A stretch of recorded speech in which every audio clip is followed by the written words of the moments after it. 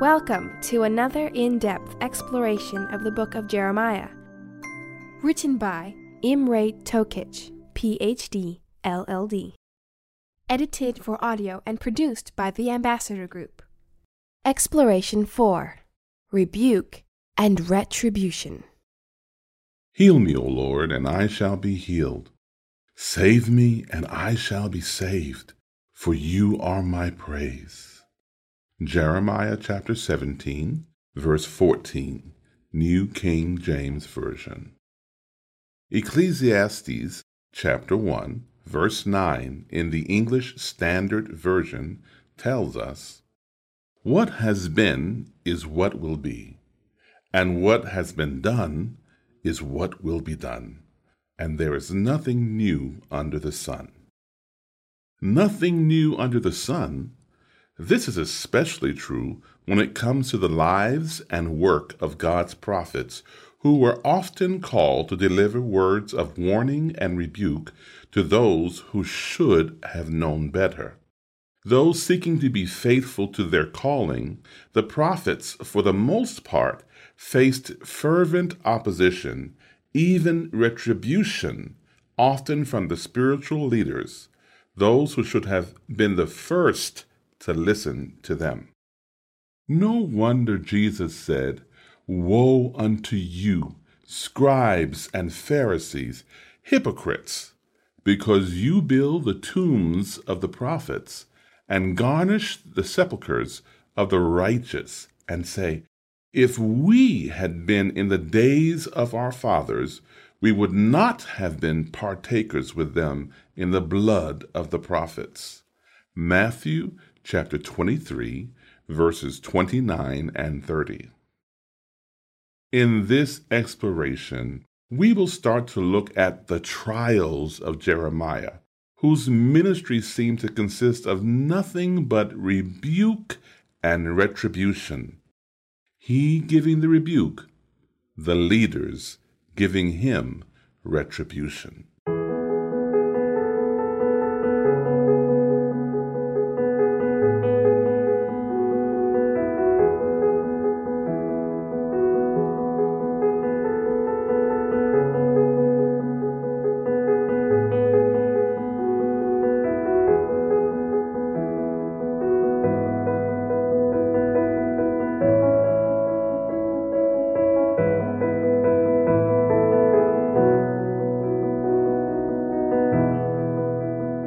The two ways.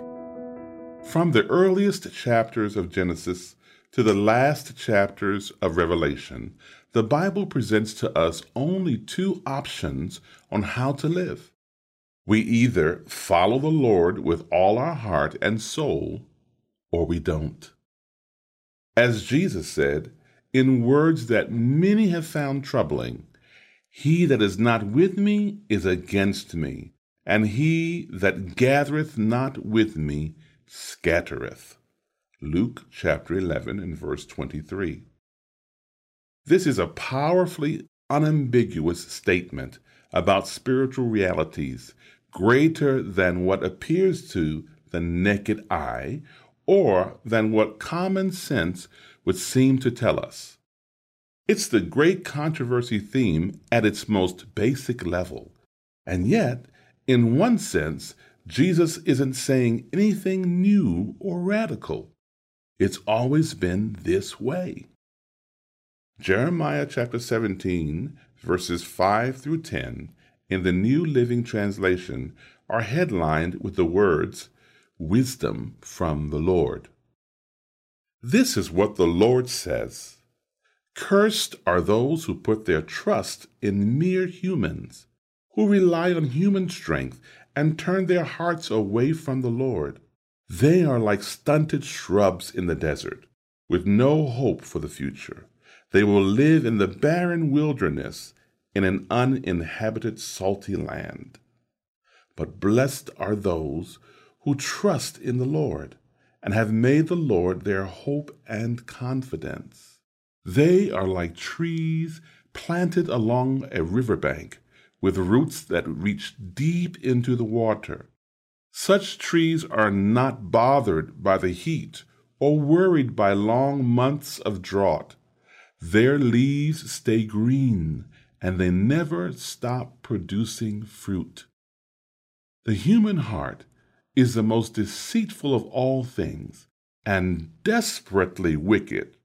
Who really knows how bad it is?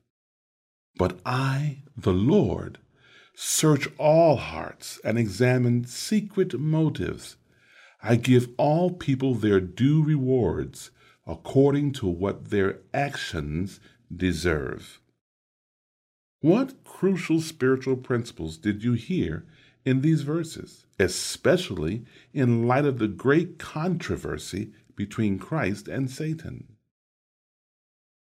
The immediate context of these words probably reflects Judah's political dalliances, and the Lord wanted them to understand that their only help was in God, not in political or military powers, a point that they would later learn, but only after it was far too late. Though the Lord can and does use other people to help us, in the end, we must always put our trust only in Him. We can never know for sure the motives of others. We can always know God's intentions for us. With good reason, Jeremiah chapter 17, verse 9, warns about the deceitfulness of the human heart. The Hebrew text says that the heart is more deceitful than everything. The horrific physical effects of sin, as bad as they are, aren't as bad as the moral and spiritual effects. The problem is, because our hearts are already so deceitful, we can't fully know just how bad they really are. Jeremiah was soon to see for himself how very bad human intentions can be. How can you learn to trust in the Lord more than you have before? What are the ways that you can step out in faith right now and do what is right in the eyes of the Lord?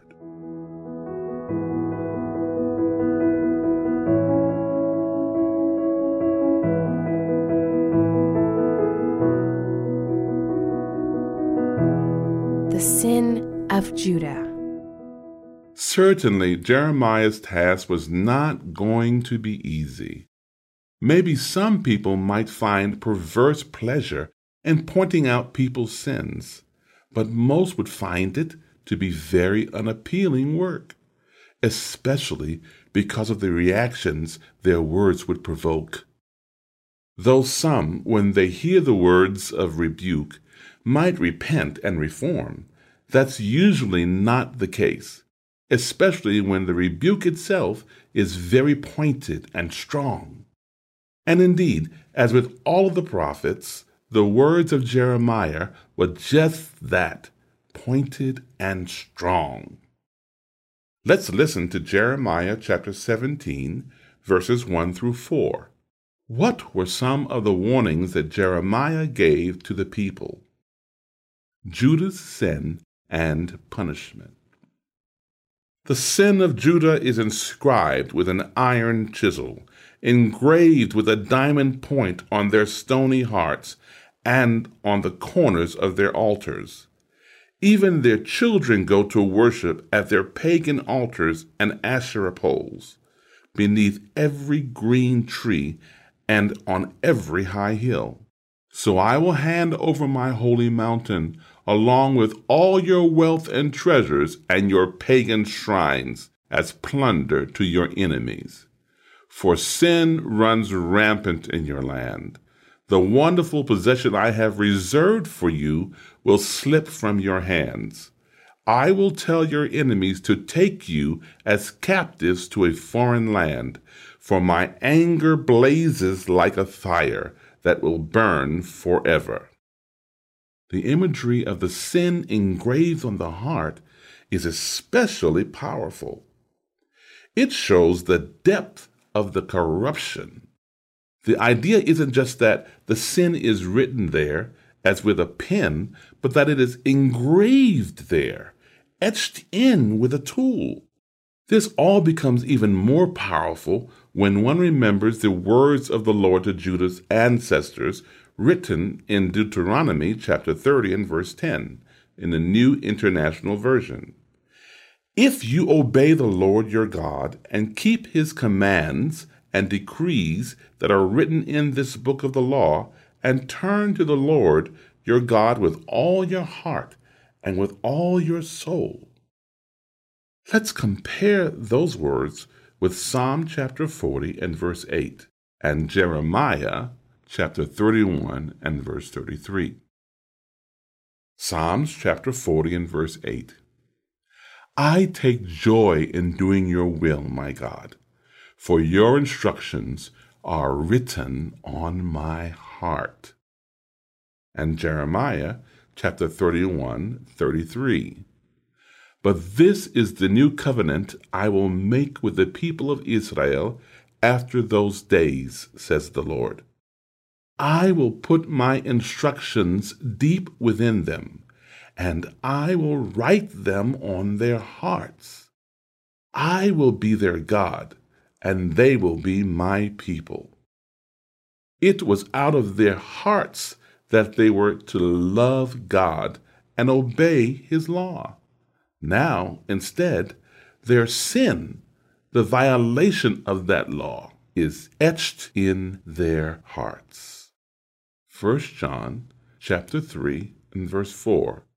Let none who claim to be the depositaries of God's law flatter themselves that the regard they may outwardly show toward the commandments will preserve them from the exercise of divine justice. Let none refuse to be reproved for evil, nor charge the servants of God with being too zealous in endeavoring to cleanse the camp from evil doing.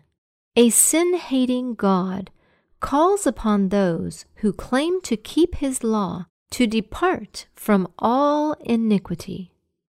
The author of that counsel is Ellen G. White in her book entitled Prophets and Kings on page 416.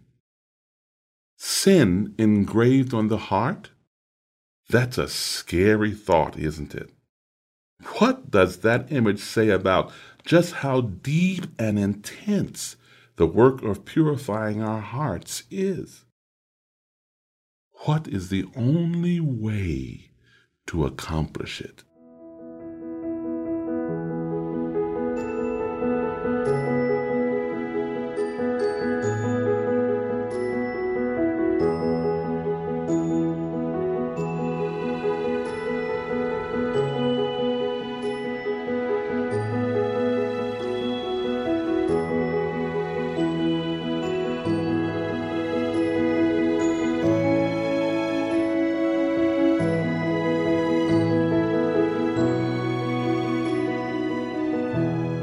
The warning to Jeremiah.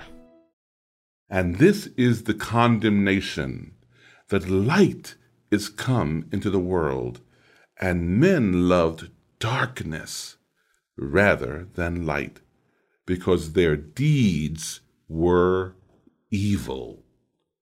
John chapter 3 and verse 19. The sad story of Jeremiah is that the opposition he faced came from the very ones that, through him, the Lord was trying to save. The Lord wanted to spare them the disaster that was sure to come. The problem, though, is that people often don't want to hear what they need to hear because it cuts against their sinful and corrupt desires.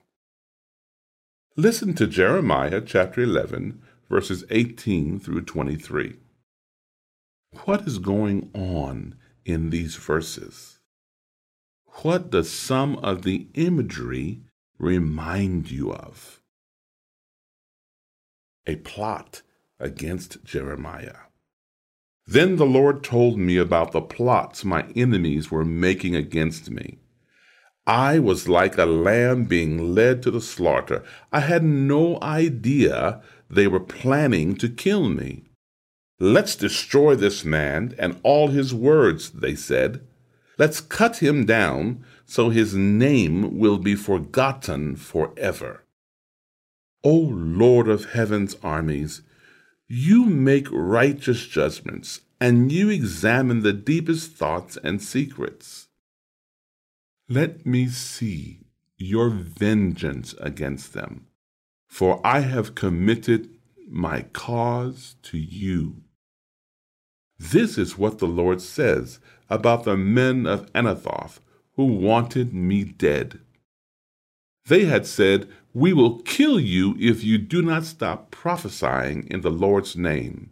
So this is what the Lord of heaven's armies says about them. I will punish them. Their young men will die in battle, and their boys and girls will starve to death.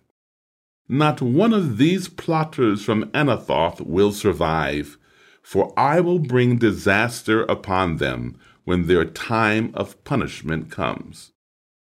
Though in ancient Israel those who falsely prophesied in the name of the Lord could face death, in this case there was no indication that the men of Anathoth thought Jeremiah was speaking falsely. Instead, it seemed that they just wanted him silenced. They didn't want to hear what he had to say. Though the text doesn't say how they planned to kill him, some scholars have thought that they might have been thinking of poisoning him. As we heard too, Anathoth was Jeremiah's hometown, and its people were rejecting his message, even to the point of being willing to kill him. This, though, was only the beginning of a much wider rejection by all but a remnant of his own nation. Of course, all of this, including the lamb led to the slaughter imagery, evokes the sacrifice of Jesus. In a sense, Jeremiah prefigured Christ not as a type like the animal sacrifices, but in that he, like Jesus, faced powerful opposition from the very ones he was trying to help. This situation in Jeremiah's life definitely calls to mind what Jesus went through early in his ministry as well, as told in Luke chapter 4, verses 14 through 30, which say, Jesus rejected at Nazareth. Then Jesus returned to Galilee, filled with the Holy Spirit's power. Reports about him spread quickly through the whole region. He taught regularly in their synagogues and was praised by everyone. When he came to the village of Nazareth, his boyhood home, he went as usual to the synagogue on the Sabbath and stood up to read the scriptures. The scroll of Isaiah the prophet was handed to him. He unrolled the scroll and found the place where this was written, "The Spirit of the Lord is upon me, for he has anointed me to bring good news to the poor. He has sent me to proclaim that captives will be released, that the blind will see, that the oppressed will be set free, and that the time of the Lord's favor has come." He rolled up the scroll, handed it back to the attendant, and sat down. All eyes in the synagogue looked at him intently. Then he began to speak to them. "The scripture you've just heard has been fulfilled this very day." Everyone spoke well of him and was amazed by the gracious words that came from his lips. "How can this be?" they asked. "Isn't this Joseph's son?" Then he said, "You will undoubtedly quote me this proverb, 'Physician, heal yourself,' meaning, do miracles here in your hometown like those you did in Capernaum. But I tell you the truth, no prophet is accepted in his own hometown. Certainly there were many needy widows in Israel in Elijah's time, when the heavens were closed for 3.5 years, and a severe famine devastated the land. Yet Elijah was not sent to any of them. He was sent instead to a foreigner, a widow of Zarephath in the land of Sidon. And there were many lepers in Israel in the time of the prophet Elisha. But the only one healed was Naaman, a Syrian. When they heard this, the people in the synagogue were furious. Jumping up, they mobbed him and forced him to the edge of the hill on which the town was built. They intended to push him over the cliff. But he passed right through the crowd and went on his way. When was the last time you heard something that you knew was right, but you simply didn't want to hear it? What was your initial reaction? Why must you learn to take up your cross?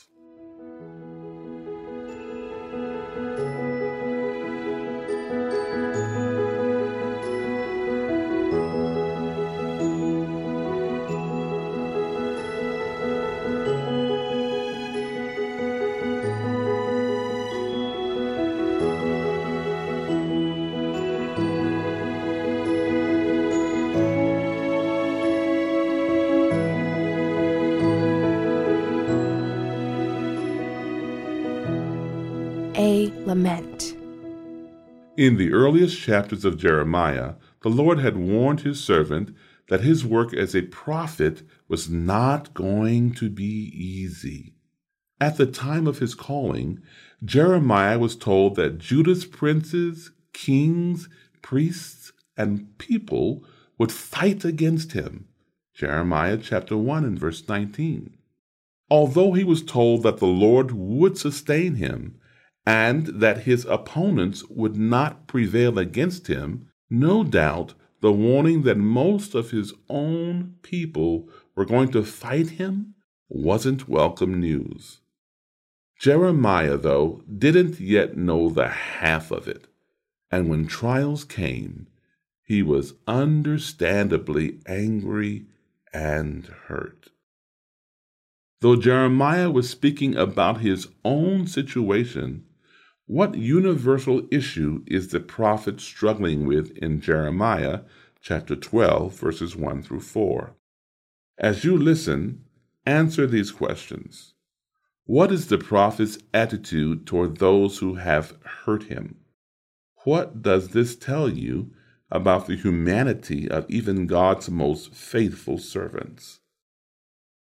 Jeremiah's prayer. Jeremiah chapter 12, verses 1 through 4. You, O Lord, are uncompromisingly righteous and consistently just when I plead my case with you. Yet let me discuss issues of justice with you. Why has the way of the wicked prospered? Why are those who deal in treachery and deceit at ease and thriving? You have planted them. They have also taken root. They grow. They have even produced fruit. You are honored by their hypocritical lips, but you are far from their heart and mind. But you, O Lord, know me and understand my devotion to you. You see me, and you examine the attitude of my heart toward you. Drag out the faithless like sheep for the slaughter, O Lord, and set them apart for the day of slaughter. How long must the land mourn and the grass of the countryside wither? Because of the wickedness and hypocrisy of those who live in it, the beasts and the birds are consumed and are swept away by the drought. Because men mocking me have said, he will not live long enough to see what happens at our final end. Jeremiah chapter 12, verse 1 is filled with Old Testament legal language. The Hebrew words for righteous, bring a case, and justice all appear in legal settings. The prophet, so upset over what he has been facing, is bringing a lawsuit against the Lord. His complaint, of course, is a common one. Why do the evils seem to prosper while he, Jeremiah, seeking only to do God's will, faces such trials? We can see, too, Jeremiah's humanity exhibited. He wants those who have done evil to him to be punished. He's not speaking here as a theologian. He's speaking as a fallen human being in need of grace, who, like Job and like many of God's faithful people, doesn't understand why these things are happening to him. Why should Jeremiah, God's servant, called to declare God's truth to a rebellious people, be subjected to the treacherous plots of his own village? Jeremiah trusted in the Lord, but he surely didn't understand why things were happening as they were. How can you learn to trust in the Lord despite all the things that happen that just don't seem to make sense to you?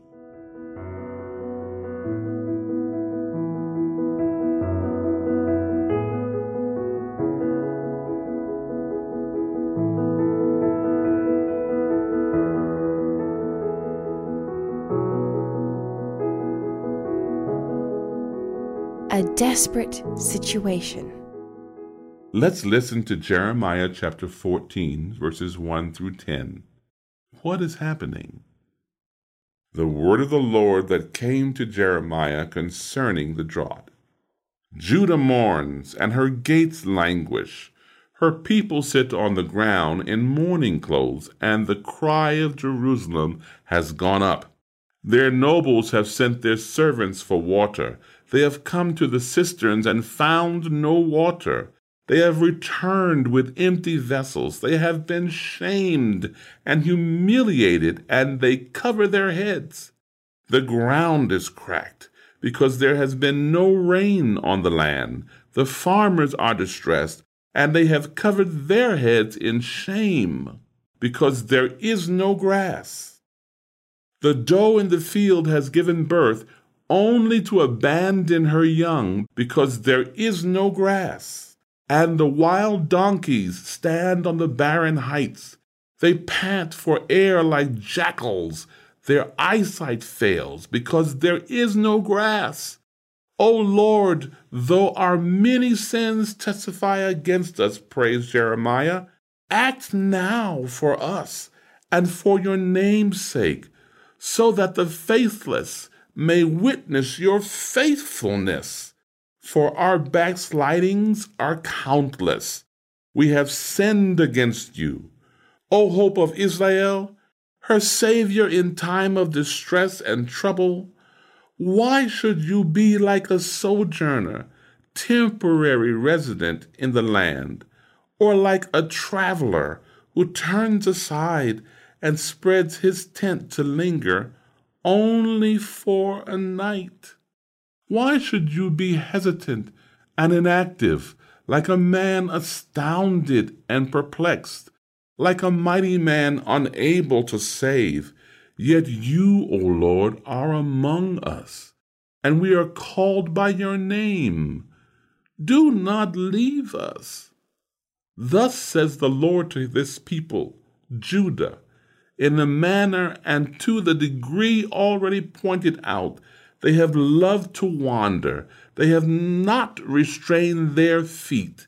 Therefore the Lord does not accept them. He will now remember in detail their wickedness and punish them for their sins. Drought struck all of the land. every city, town, and village suffered.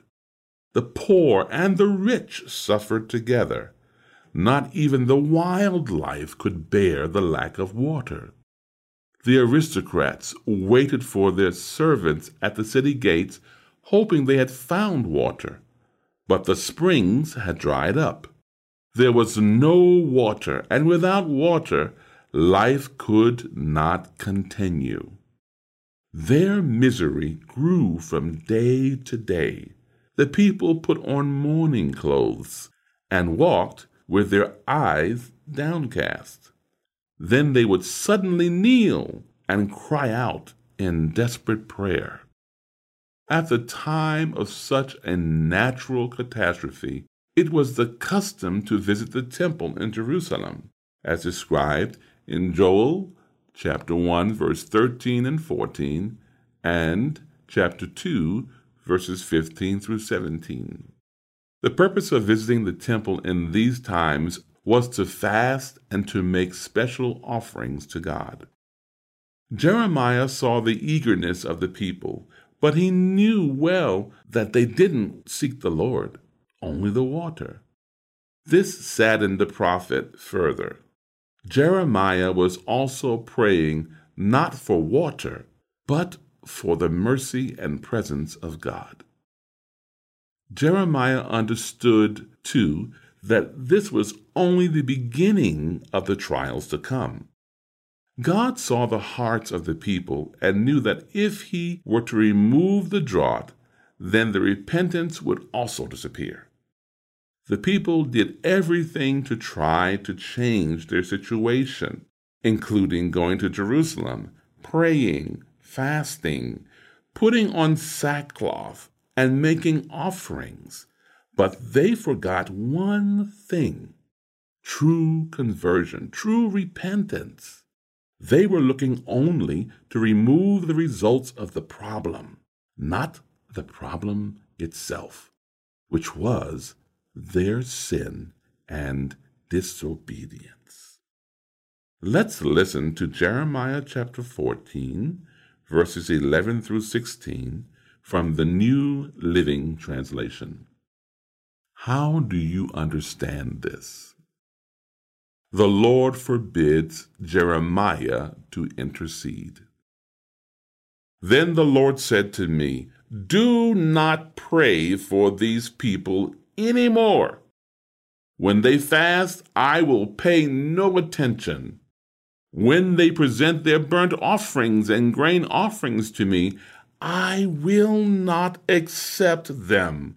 Instead, I will devour them with war, famine, and disease."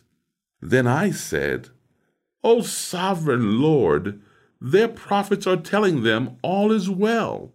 No war or famine will come. The Lord will surely send you peace." Then the Lord said, "These prophets are telling lies in my name. I did not send them or tell them to speak. I did not give them any messages.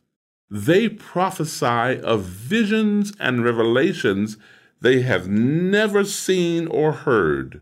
They speak foolishness made up in their own lying hearts. Therefore, this is what the Lord says: I will punish these lying prophets, for they have spoken in my name, even though I never sent them.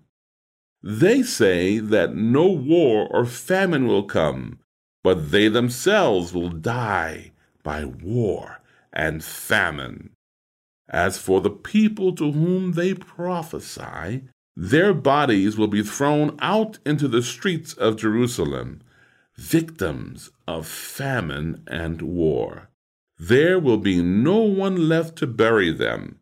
Husbands, wives, sons, and daughters, all will be gone. For I will pour out their own wickedness on them. Do not pray for this people for their good. God told Jeremiah, even though Jeremiah earlier presented a great example of intercessory prayer, O Lord, though our iniquities testify against us, do it for your name's sake, in Jeremiah chapter 14, verse 7. Though we are told to pray without ceasing in 1 Thessalonians chapter 5 and verse 17, in this case, the Lord, who knows everything from beginning to end, is revealing to Jeremiah just how corrupt and fallen these people are. Of course, God knows people's hearts, and God knows the future. We don't. Hence the New Testament admonition to pray, even for our enemies, doesn't lose any of its force.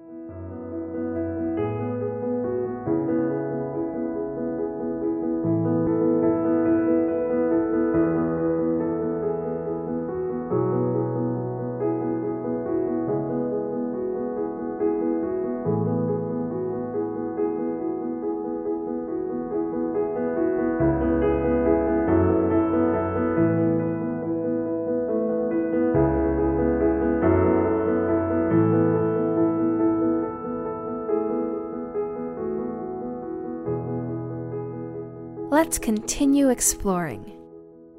Jeremiah struggled with a question that we all do. How do we make sense of evil? But maybe that's the problem.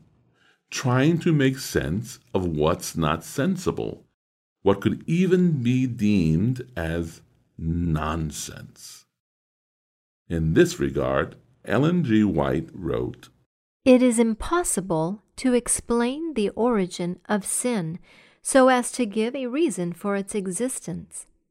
Sin is an intruder for whose presence no reason can be given. It is mysterious, unaccountable. To excuse it is to defend it. Could excuse for it be found, or cause be shown for its existence, it would cease to be sin." Those words were written by Ellen G. White in her book, The Great Controversy, on pages 492 and 493. Replace the word sin with evil, and the statement works just as well. Listen to that statement again with that substitution. It is impossible to explain the origin of evil so as to give a reason for its existence. Evil is an intruder for whose presence no reason can be given. It is mysterious, unaccountable. To excuse it is to defend it. Could excuse for it be found, or cause be shown for its existence, it would cease to be evil. When tragedy strikes, we hear people say, or we ourselves may think, "I don't understand this. It doesn't make sense." Well, there's a good reason that we don't understand it. It's not understandable. If we could understand it, if it made sense, if it fit into some logical and rational plan, then it wouldn't be that evil. It wouldn't be that tragic, because it would serve a rational purpose. How crucial it is that we remember that evil, like sin, cannot often be explained. What we do have, however, is the reality of the cross, which shows us the love and goodness of God despite the inexplicable evil caused by sin. Here is a point to ponder and a few questions to consider. Evil and suffering don't make sense. They don't have a rational or good explanation. Why is it better that way? Think about it. A horrible tragedy strikes. Perhaps a young child dies of a terrible disease after years of suffering. Do we really want to believe that a good and rational reason exists for this? Isn't it better to chalk it up to the terrible and evil results of living in a fallen world?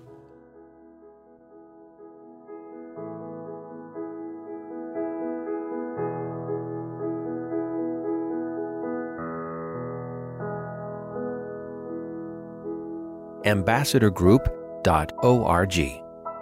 Thank you for exploring with us.